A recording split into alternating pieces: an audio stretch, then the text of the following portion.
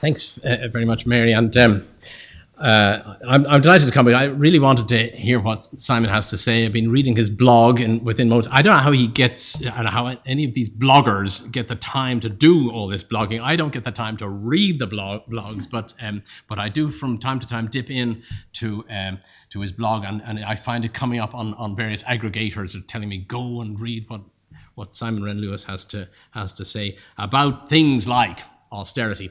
I was contemplating starting with some sort of semantics around austerity, and then I heard there was a great debate today about the semantics of austerity, so I'm behind the curve on that. So I think we'll just have to go straight to the speaker himself.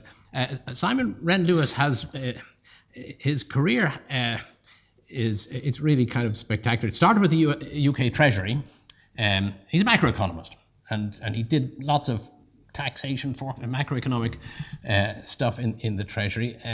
Then, if I have the sequence right, he spent a good bit of time in NISR, and a lot of us, I know some people in the room have worked closely with NISR economists and modelers over the years, so there's a very much a Dublin connection with NISR. And then he became a true blue academic, starting in Scotland, which in Strathclyde, where I think he also had some Irish colleagues that were here.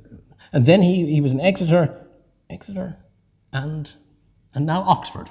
And he's a professor of economic policy at the Blavatnik School. There, I said it without checking the...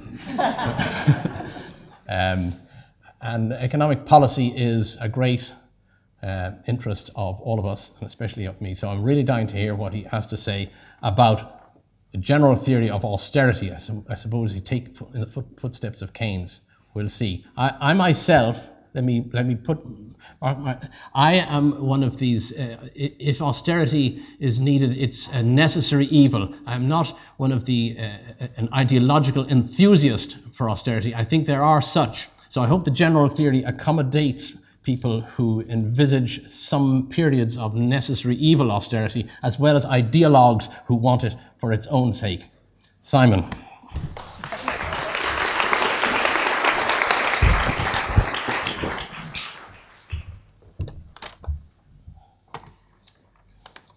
Okay, thank you very much, Patrick, and thank you very much for the Academy. I'm very honoured to be here. And to present this keynote lecture. This is the second time that I've ever been in Dublin. The first time was in 2011, I think, and things weren't looking wonderful then. And I'm glad to see that things are looking, or at least to my eye, a little better. And I'll talk a little bit about why that is. The title here is a bit different from maybe the title that you saw. The subject matter is exactly the same, so don't worry. But I kind of thought, I think it was originally called How to Avoid Austerity. And I was coming here by plane and looking at the bookshop in the airport lounge, and it just sounded too much like the title that you'd see on a book in an airport. So I thought I'd try and be a little bit more academic. The allusion to Keynes's general theory is deliberate. And in a sense, what the first part of my talk is going to be is about how we just ignored what Keynes had to say some 80 years ago. But the second half of my talk is going to be about why. There the question is, I think, very, very relevant. Was there something inevitable about austerity after this recession, after a very large recession? Or has it been just an unfortunate conjunction of events and accidents? And that's really going to be the theme of the second half of what I'm going to talk about. Okay, so that's basically the plan of the talk. But to start with, I'm going to define austerity in a way that suits me for this talk. Whether it suits anybody else, that is semantic. But this is how I'm going to define austerity. I'm not going to define it as just when the government has to cut spending or raise taxes, what I'll call fiscal consolidation. That happens many times, and I'm just going to take that need as given. Let's just suppose that there is an important need to cut deficits, to reduce government debt. I'm going to take that as given. We can, of course, argue about whether in any particular circumstance it should be doing that, but let's just assume that there are going to be some circumstances in which the government does have to cut its deficit. The key thing for me is, does that therefore imply a general rise in unemployment, what Keynes called involuntary unemployment in the economy? Does austerity in that sense have to be painful for everyone? Of course, austerity in the form of raising taxes or cutting government spending is always painful in itself, but if it takes place in the context of a booming economy, then it's not nearly as bad as if it takes place in the context of rising unemployment. And it's the fact that we've seen fiscal consolidation taking place at a time of rising unemployment throughout the world that, in a sense, defines the austerity of the last 5 years. Okay, so that's the plan of what I'm going to say. So the first part is going to be economics in the sense of why I think most of the time what I've defined as austerity is unnecessary, and then the second half will ask why we've had it. And if it's going to be a general theory, then I've got to talk about different economies in different situations. And essentially I'm going to talk about, first of all, the global level. We've had austerity in nearly all the major economies, so I can talk about austerity at the global level. And there I think it has been entirely unnecessary. And then I'll talk about austerity that might occur in a particular country because they have to reduce their debt or deficit much more than elsewhere, for example, Ireland. And there we'll find that I can't claim that austerity is absolutely unnecessary, but nevertheless I want to say some things about how much austerity one has to have in a country like that. Okay, so let's think about the global level. And let's assume that at some point at the global level, deficits are too high and therefore have to be cut back. The question is, does that always have to involve raising unemployment at the global level? And essentially the answer is, in my view, no. And it's an answer which essentially Keynes came to 80 years ago. And the reason the answer is no is that at the global level, after recession, there is no immediate need to reduce deficits and debt. And the world kind of knew that in 2009, which is why in 2009 in the UK, in the US, in fact even in Germany, we had fiscal stimulus to counteract the recession. But then the world changed its mind in 2010. And the kind of story that you hear is that, well, we had to change our mind in 2010 because government debt was getting very, very high, deficits were very large, and if we didn't do something then, the markets would somehow turn on us and stop buying government debt. And I think as a general story, the evidence for that is essentially zero. The big piece of evidence against that is simply what has happened to global interest rates. Real interest rates from 2010 onwards have gradually fallen on government debt, and now in many countries are at historic lows. What that tells you, if interest rates hadn't fallen, the demand for people to buy government debt would have exceeded the supply by governments of that debt. So that doesn't suggest that markets were about to turn around and say we don't want to buy any more of this stuff. And the reason why demand would have exceeded supply if interest rates hadn't fallen is again just straight out of Keynesian textbook. This recession was characterized by people borrowing less, people saving more. And if people are net saving a lot more, well, they've got to save something. And the feature of the financial crisis is people didn't want to save things that were risky. They wanted to save something that was safe, and government debt par excellence is the safe asset. So there was no immediate need to cut back on debt and deficits. And what should have happened instead was that recovery should have been allowed to gather pace, to develop. Interest rates, crucially, should have been allowed to rise, and then we could have had fiscal consolidation. And the key point here is that fiscal consolidation in itself will tend to reduce demand. There's a sort of a bit of a literature which kind of says, well, maybe it doesn't reduce demand that much, and there's something positive called expansionary fiscal consolidation. But if nothing else happens, both theory and all the evidence suggests that fiscal consolidation will reduce demand, and therefore if you're just coming out of a recession where there's a lack of demand, that's going to make the recession worse or the recovery slower. However, the people who have found cases where you've had fiscal consolidation without having an increase in unemployment, those cases are real enough. And what's happened there is that the tendency for fiscal consolidation to reduce demand has been offset by something else. What it's been offset by is an expansionary monetary policy. So if the monetary authorities can cut interest rates at the same time as the government's cutting its deficits, then you don't need a rise in unemployment in the economy as a whole. Now, the problem about 2010 was that interest rates were at the floor pretty well everywhere.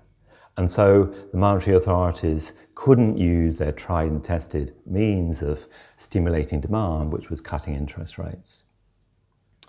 Now, they did try various other things, and they were quite right to try other things, but implicit in what I'm saying is that these other things, like quantitative easing, are just not as effective or as efficient as cutting interest rates. And therefore, austerity has led to a much slower recovery at best, or increased unemployment at worst. And that's true for the global economy. It's also true for the Eurozone. So there was no reason why the Eurozone as a whole needed to go for fiscal consolidation in 2010, 2011, and monetary policy was either initially unwilling but then unable to counteract that fiscal austerity. Okay, so that's why I think at the global level, what should have happened was any need for fiscal consolidation should have been delayed. And I'll give you a clue about how long it should have been delayed a bit later on. But you're probably immediately thinking, well, what about an individual economy which has to do rather more fiscal consolidation than the rest of the world? Because, for example, it allowed its financial sector to run riot and has decided to bail out that financial sector. Surely, for a country like that, you would need extra fiscal consolidation, yes, and therefore that is going to be painful. It's going to raise unemployment. Well, if that country had a flexible exchange rate, it's not obvious to me that you would need higher unemployment. Because what's going to happen for a small economy that is sufficiently small it can't cut interest rates like you can at the global level, what will happen to offset the negative impact on demand of fiscal consolidation is a depreciation of the exchange rate and increase in competitiveness. And that's what you're seeing in Ireland at the moment, recovery based on an increase in competitiveness.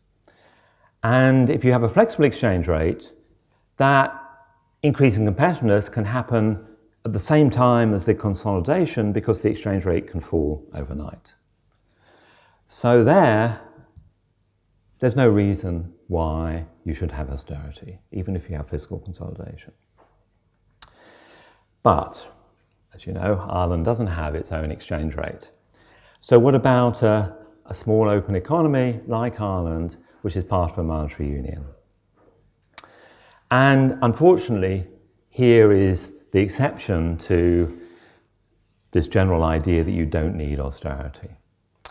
And the exception is because in the logic of what should happen in a small economy is exactly the same. The negative demand effects of fiscal consolidation will be offset by an increase in competitiveness. But if you don't have your own exchange rate, that increase in competitiveness has to happen through cuts in prices and wages in, say, Ireland compared to the rest of the Eurozone. Now, if you can organise that by getting everyone to agree to have a 10 or 15% cut in wages and prices overnight, then you'll again avoid austerity because you'll get the competitiveness boost at the same time as you get the negative effects of fiscal consolidation. But unfortunately, we found that internal devaluation can't happen magically, and it generally requires some unemployment to essentially force wages down, force prices down. So, for that particular case, and I think only in that case, you do have to have some unemployment that goes with the fiscal consolidation, because it's going to take time to get wages and prices down, to get that boost to competitiveness, to get that offset to austerity. So for a time, unemployment's going to have to rise. But that's only for an economy that has to have more fiscal consolidation than the rest of the world. At the global level, you don't need it. But even for this small economy like Ireland that needs more fiscal consolidation, I think that it's important to say that you don't necessarily need the amount of austerity that you actually had. I think the amount of austerity you actually had wasn't the result of any kind of scientific calculation, but basically was what could be done at the time given the situation that you were in. But if you did have the luxury of doing this scientifically, then there's a very simple bit of macroeconomics which says, and in fact, it's probably best to have a small amount of unemployment rather than a large amount of unemployment. And that bit of macroeconomics is called the Phillips curve. Okay, this is probably the most technical I'll get, so don't worry, it's going to get less technical later on. But the reason I'm going through this is that this is something that even the best macroeconomists sometimes forget. I remember blogging about a conference that the IMF organised in Latvia. Latvia probably had the worst recession anywhere following the financial crisis as any other country. I think it had the biggest foreign output. And then, of course, after that huge foreign output, the economy started growing again, as the economy always does after you have this huge plunge in output. And the Latvian government, along with the IMF, organised a conference to celebrate the success story of Latvian austerity, essentially. And I just couldn't understand this. And because the IMF in particular, who were talking at this conference, were just forgetting this basic bit of macro. So I'm just going to go through it very quickly. What the Phillips curve says, it's a relationship between inflation and unemployment. So it tells you how much extra unemployment you need to get inflation down. And remember, we're getting inflation down to make the economy more competitive, to offset the demand effect of fiscal consolidation. But the thing about the Phillips curve, it says that the change in inflation depends on unemployment. Not the level of inflation, but the change. So you could do a sort of Latvian case. Say that you needed a 1% increase in unemployment to get inflation down by 1%. So you could have just in 1 year, a 10% increase in unemployment, and you would get a 10% decrease in inflation. That would make your economy 10% more competitive vis-a-vis the rest of the Eurozone. And so you get that boost to competitiveness to offset the fiscal consolidation really quickly, but obviously at the cost of 10% unemployment. But you could do the following instead. You could have a 2% increase in unemployment in that first year, not 10%, but 2%. And that would reduce inflation by 2%. and then you bring unemployment back up and down again. But unemployment would stay 2% lower. So the next year, you will gain another 2% in terms of competitiveness. And then the following year, another 2% in competitiveness. So after 5 years, you will get to be 10% more competitive. So you would get the same result in terms of getting your increased competitiveness to offset the fiscal consolidation. But instead of having 10% higher unemployment, you just need 2% higher unemployment in that just 1 year, which is obviously better. So going for this kind of cold turkey, piling on the fiscal consolidation is really the least efficient way of doing it. Now you're probably thinking, well, okay, maybe I buy that, but we just didn't have the choice. We didn't have the choice because the markets were dictating how much austerity we had to have. And here probably I depart from what some other economists would say. The crisis that started in 2010 and went on to 2012 in the Eurozone was not a crisis of the markets. It was a crisis induced by the European Central Bank. And the reason it was a crisis induced by the European Central Bank is if we take Greece out of the equation, Greece was special, then we know that the other countries that had a funding crisis, Ireland, Portugal, Spain, we know their finances were basically sound. They needed a period of fiscal consolidation, but that was possible. We didn't have to have default. And the reason we had a crisis was that the European Central Bank were not prepared to back those countries. They were not prepared to, in using the economics jargon, act as a sovereign lender of last resort. And the reason we know that is that eventually the European Central Bank was forced to act in that way. In September 2012, they brought in this thing called OMT, which you don't need to know what that means. All you need to know is that European Central Bank started backing individual countries, acting as a sovereign lender of last resort. And that very quickly took away market fears. And I don't know this for certain, but my strong suspicion is that if the European Central Bank had done that in 2010 rather than 2012, if it allowed Greece to default and then backed other periphery countries, then those countries could have maintained market access and could have chosen what was the most efficient path of unemployment rather than piling on the fiscal consolidation. Okay, I think in a sense the last point on this slide says that although at least now the European Central Bank is doing the right thing, I think what's still unclear is how the European Central Bank, or Europe as a whole, decides whether countries like Greece or countries like Ireland. That still remains very messy, and that could be dangerous if a country gets into problems again. Okay, I don't think I'm going to say anything about Greece. I get very upset when talking about Greece. This is actually this is my blog, and this is a blog I wrote some time ago, and I was trying to think about a similar case where the kind of dominant power, in this case the Eurozone, had treated a minor country in such a bad way in terms of trying to stick to some kind of dogmatic, kind of economic, but not really sensible macroeconomic line, come what may.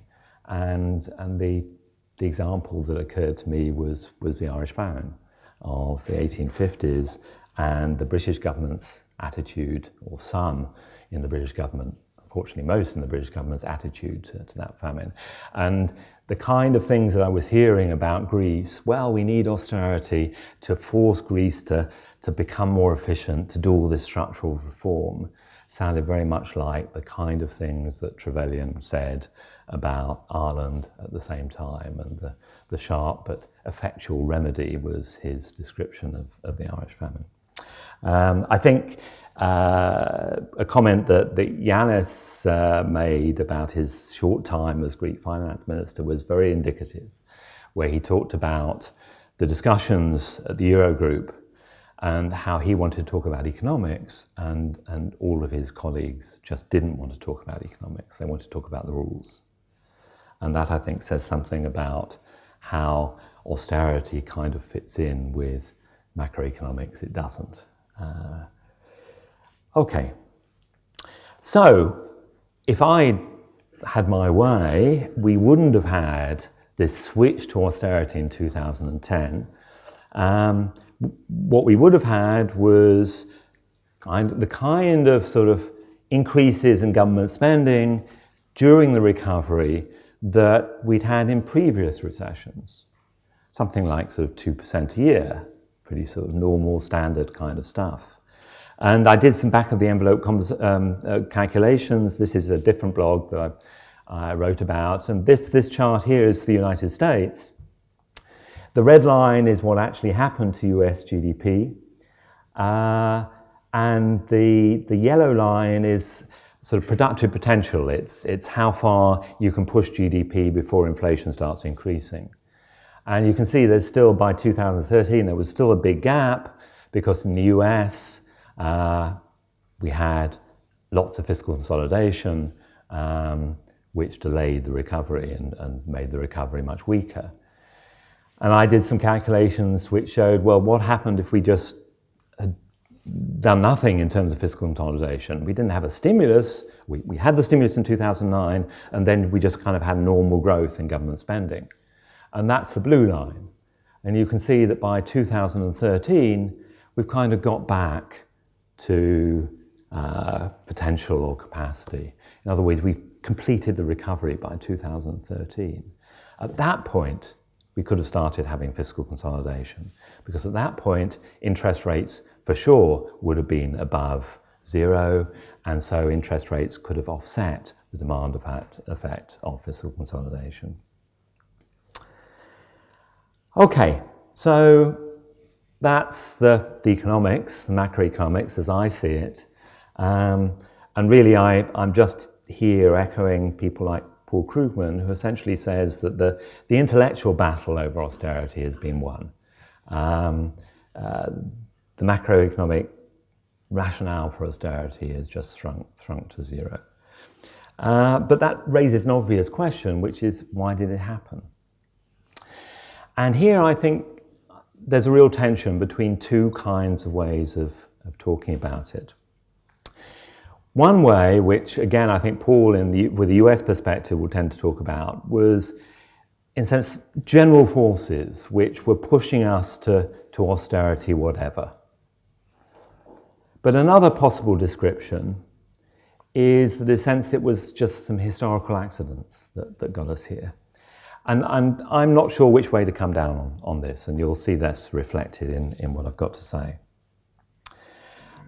Two things that suggest it maybe isn't something that was bound to happen, that maybe it was kind of accidental. They both begin with G, and the first is Greece. This slide is the top of an IMF internal evaluation of their own policy through the recession. I think it came out last year. And their evaluation is very interesting. It says stimulus in 2009, absolutely right. Reversing that, moving to fiscal consolidation in 2010 was a big mistake. The interesting thing is they then say, well, why did we make the mistake? Why did the IMF make that mistake? And looking through the documentation, they say, we misread what was happening in Europe. We essentially panicked. We thought that what was happening in Greece was going to spread to everywhere, and so we had to have consolidation. And they go on to say that was a mistake. So maybe we're just unlucky. Maybe because of Greece, everyone did literally panic, and if Greece hadn't happened, we wouldn't have had austerity. The second accident, if you like, which also begins with G, or the second sort of peculiarity about the particular circumstances, is Germany. Now, if you survey macroeconomists in the US, in the UK, hopefully in Ireland as well, you'll find that most of them hold pretty conventional Keynesian views. Fiscal consolidation does reduce demand, will tend to raise unemployment if you don't do anything else. But the one country where that's an exception at the level of policy is Germany. For example, on their Council of Economic Advisors, sometimes called the Five Wise Men, 5 economists on that, one of them, Peter Bofinger, is the Keynesian on that group. Now, that would never happen in the UK, that would never happen in the US. In fact, if we did have 5 wise men in the UK or the US, if one of them wasn't a Keynesian, they would be labelled as the non-Keynesian. So in that sense, Germany seems very different. And why this matters, of course, is given Greece, then what was in a sense a really important influence in how that was interpreted. Obviously, Germany was very important in that. One of the things I wondered about is why Germany seems to be an exception. In terms of the economics that's actually taught in Germany, it's just like the economics taught everybody else. I mean, they all learn Keynesian economics. So it seems to be something that happens at the level of policy. And there are various ideas that have been put forward. There's a kind of deep-seated fear of inflation going back to the hyperinflation before the war. The word for debt is, it's the same as something like shame, or I can't remember the exact word, but anyway, a linguistic explanation. More interesting is this notion of ordoliberalism, which is sometimes said to be the dominant economic philosophy within Germany. I don't find any of those explanations actually particularly convincing. Ordoliberalism, for example, I think is, if you look at what it is at its basics, it's much more compatible with Keynesian economics than neoliberalism is. So I don't find those that convincing, but nevertheless, Germany is unusual. I think perhaps what was more important, perhaps, than some kind of philosophical antagonism to all Keynesian in Germany, was what happened before the financial crisis. And that was that Germany essentially undercut everybody else in the Eurozone. Now, of course, Ireland was doing the opposite, had much too high inflation, but Germany had lower inflation than France, for example, or Italy.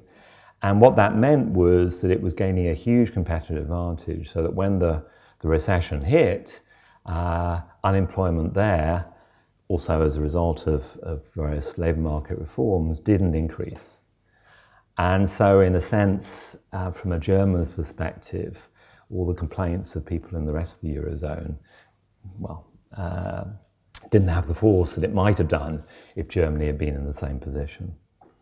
And in fact, that's my own pet theory about why Keynesianism tends not to be strong in Germany, and that is that they have an alternative to fiscal stimulus if they want to stimulate the economy, and that's they undercut their neighbours, because Germany has been in a fixed exchange rate system for an awful long time. But anyway, that's in a sense a bit of a detour. Germany's views are what they are, and so maybe it was just unfortunate that Greece was in the Eurozone, and therefore we had subsequent austerity. So those are the sort of particular reasons why maybe it was just an unfortunate accident. But to counter that, I think are some things which are much more general and are much more relevant if you're looking at an economy like the UK or the US. If you look at the political spectrum and those on the right of the political spectrum, they opposed fiscal stimulus in the UK and the US even in 2009. So they were against the stimulus that we had at the global level in 2009. And partly for that reason, the stimulus was too small in the US. That's the first reason why, in a sense, you might think there's something else going on besides Greece and Germany. The second reason why you might think there's something else going on is that I think by 2012 it was obvious to most economists that the debt funding crisis was located just in the Eurozone. We weren't all going to become like Greece. But austerity continued. And indeed, I think still remains the dominant discourse amongst policymakers in the US and the UK and the Eurozone. And I think even at the level of the Eurozone, we need to explain why the opposition to German views has been so mute, or almost non-existent. Plenty of Keynesians in France, for example.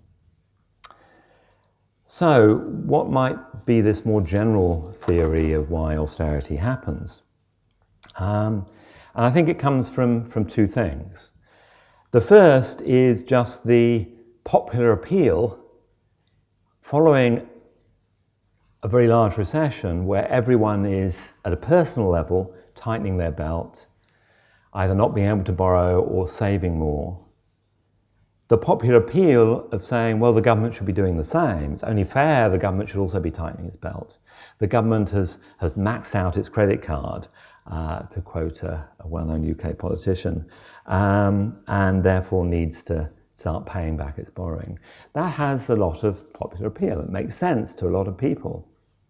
And it makes sense to a lot of people, particularly when they're doing the same themselves. And given the Great Recession was, I think, reasonably described as a balance sheet recession, where we have a recession because people are saving more, then in that sense, this popular appeal is going to resonate more to them. But of course, there's no reason why it should then happen. But if it suits one particular spectrum of politicians to exploit that popular idea, then they will do so. And I think what's happened is the political right has exploited this popular idea that the government should be tightening its belt at the same time as individuals are, because they've seen an advantage in it. An advantage in the first case here of just hammering the government, but subsequently when the right became the government, pursuing that popular appeal of austerity as a way of reducing the size of the state. And the most obvious example of that, for me at least, is George Osborne's new fiscal charter. The fiscal charter essentially says that the government should be going for yet more fiscal consolidation as quickly as possible so that we can run budget surpluses within 5 years' time and continue to run budget surpluses.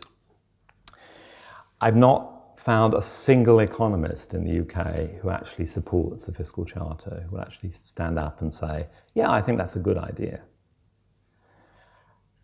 But nevertheless, the government is pursuing it, and the opposition gets in an awful muddle about whether it should be also agreeing with it or disagreeing with it.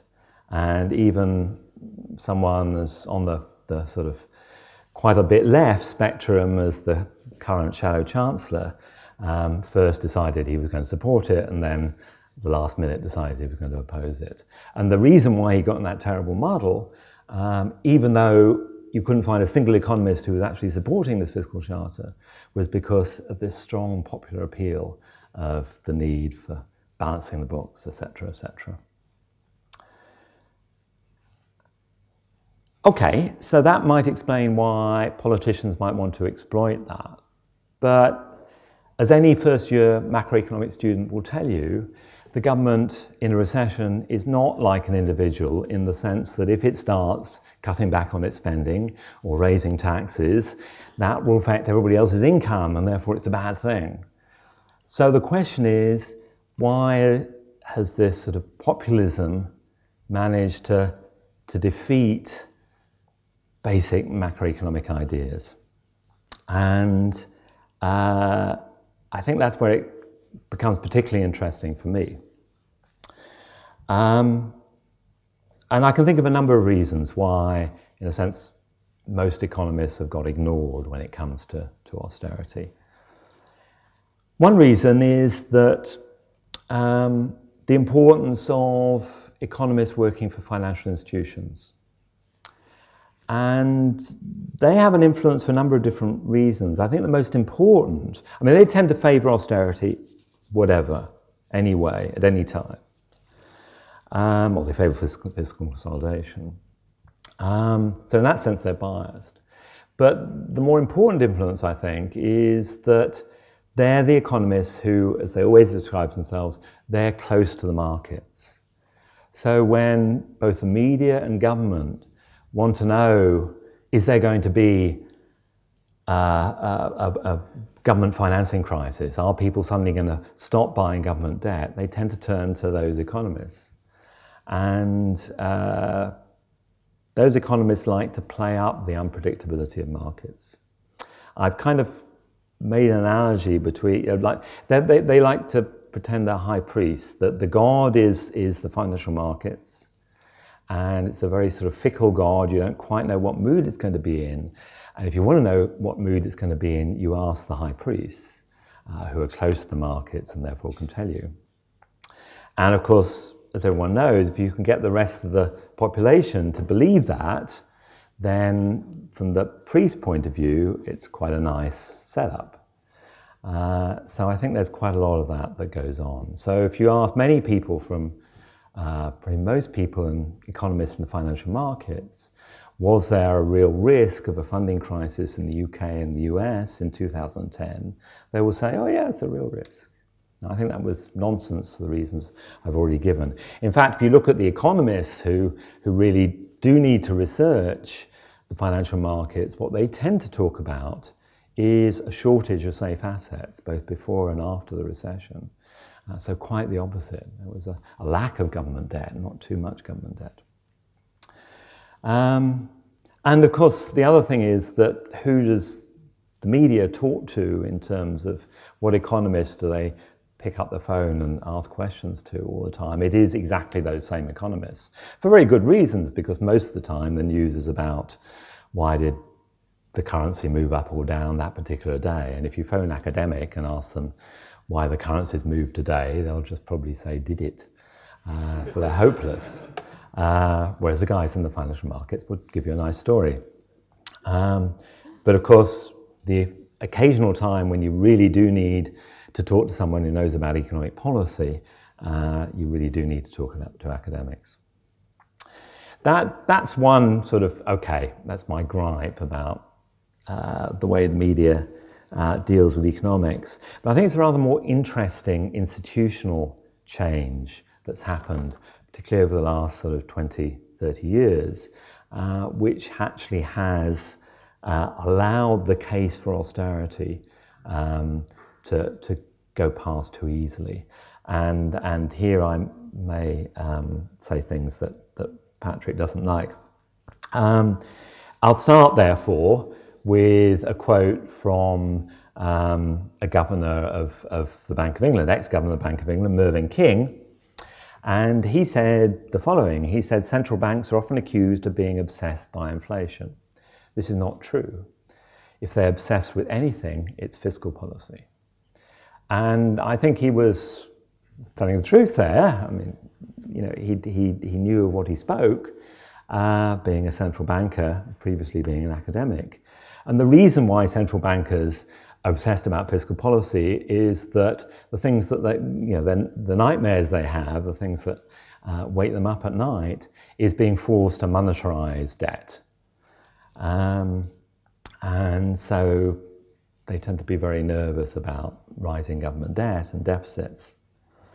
And the problem, I think, is that what's happened with gradual introduction of independent central banks everywhere is that we've given the job of stabilizing the economy to central banks, I think quite rightly.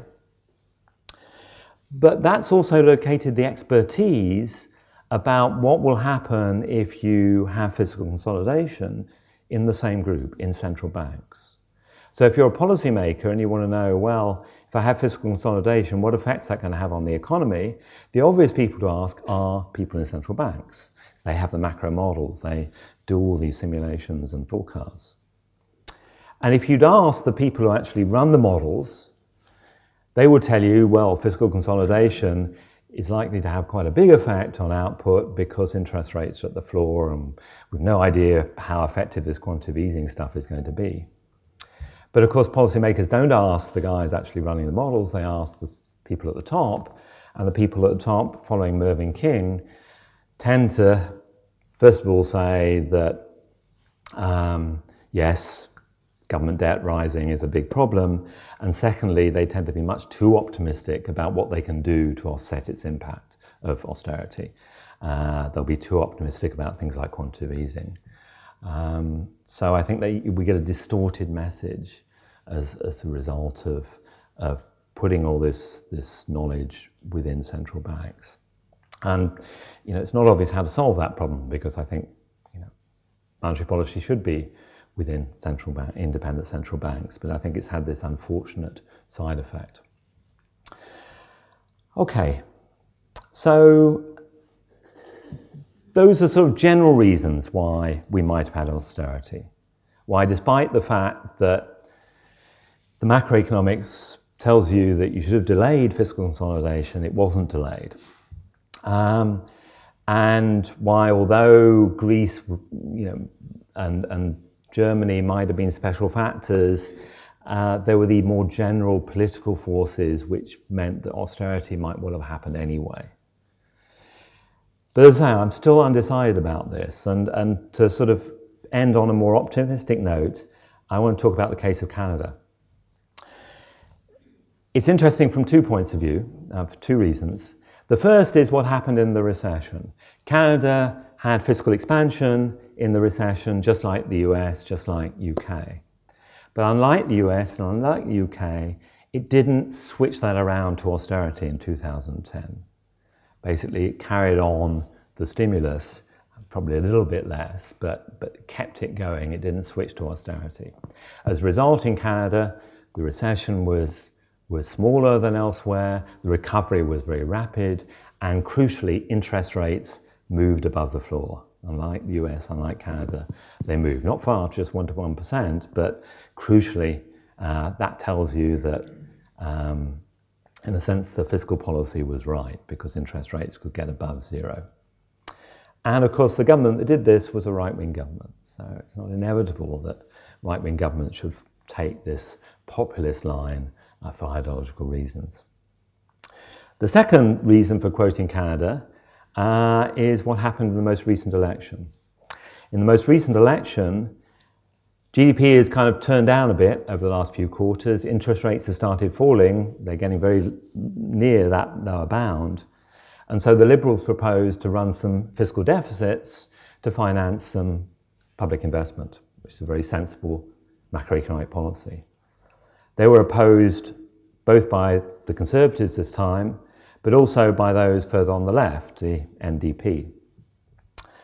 And the Liberals won, and here is the explanation of why, or the explanation given by the leader of the Liberals, Justin Trudeau, of why, if I can get it to work, no. There should be a video at this point. No. I've never tried to include a video in a presentation before,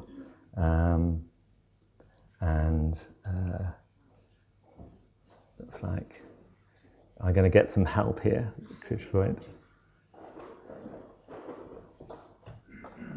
No. Yeah, thank you. This is what's happening to millions of Canadians in 10 years under Stephen Harper. His ideas to give benefits to the wealthy but make cuts to everything else has made it harder for most people to get ahead. And Mulcair promises more cuts. Now is not the time for cuts. In my plan, we'll kickstart the economy by investing in jobs and growth and lowering taxes for our middle class. That's real change. Okay, I thought I'd show you that because it just gives you an example of why you don't necessarily, why it's possible to have good macroeconomics and also sell it. In this case on escalator, but you get the point. It sounds quite good, I think. Okay, so let me just sum up. First of all, by delaying fiscal consolidation at a global level and perhaps having a little bit less of it, a bit more considered way in individual countries that needed more consolidation than everywhere else, the world could have avoided harmful austerity. Why didn't it? Why did we have austerity? I think we were unlucky. We were unlucky because Greece happened, and Greece was essentially interpreted by non-Keynesian Germany. But also, we had political opportunism plus ideology pushing things in the US and the UK, and maybe also in Europe as well. I think institutional factors have weakened the influence of good macroeconomics on fiscal policy for the reasons I talked about. So we've got some sort of strong underlying forces, which means that if we had another great recession, we might once again get austerity. But I'm not sure they're really so strong, and it's not possible to offset those forces. Okay, thanks very much indeed.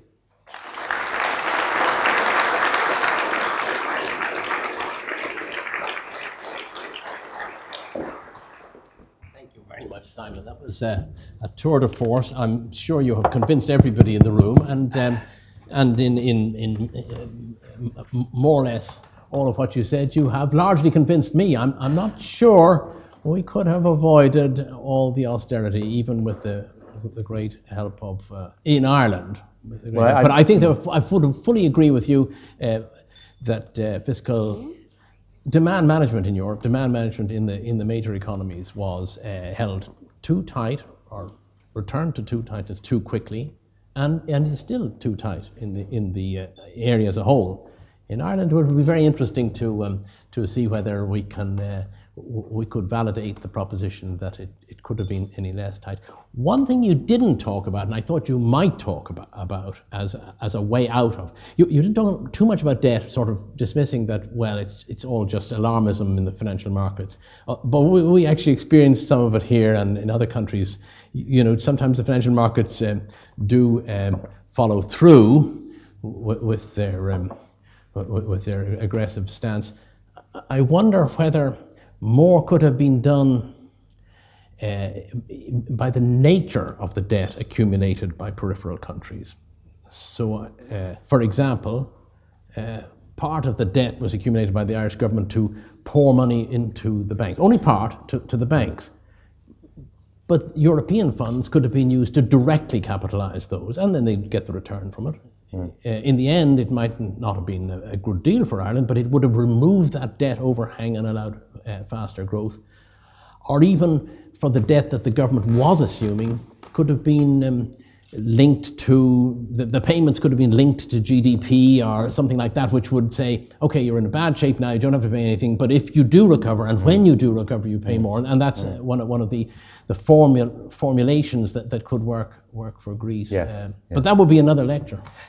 Yes, and I think I agree with you.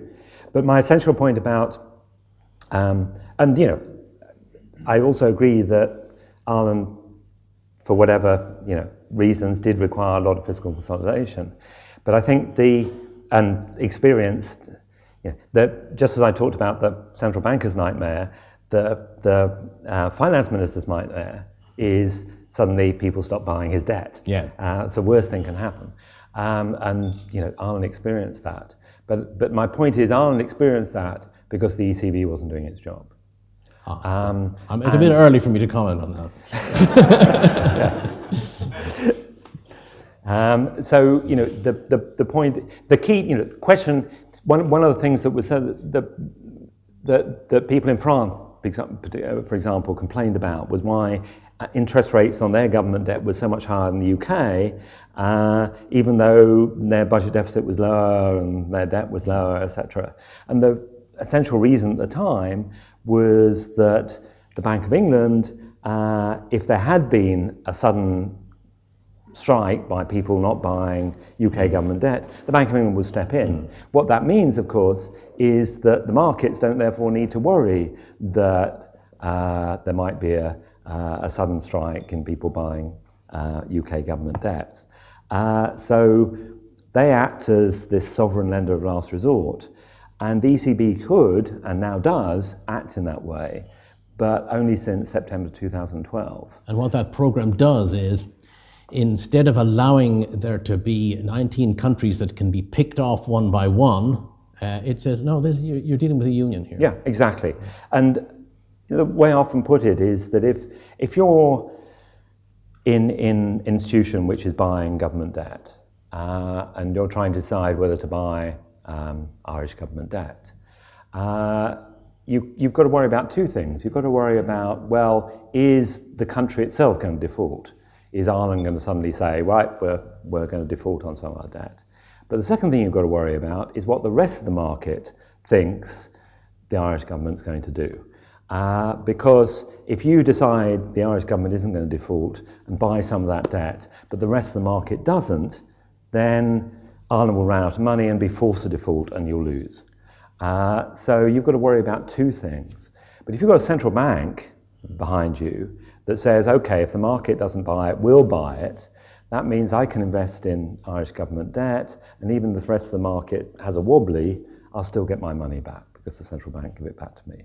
And so that's a crucial role the central bank can play as this lender of last resort, which the ECB now plays, but didn't play in 2010 or 11 or most of 2012. And which some lawyers, but they were wrong, said we couldn't do because of legality.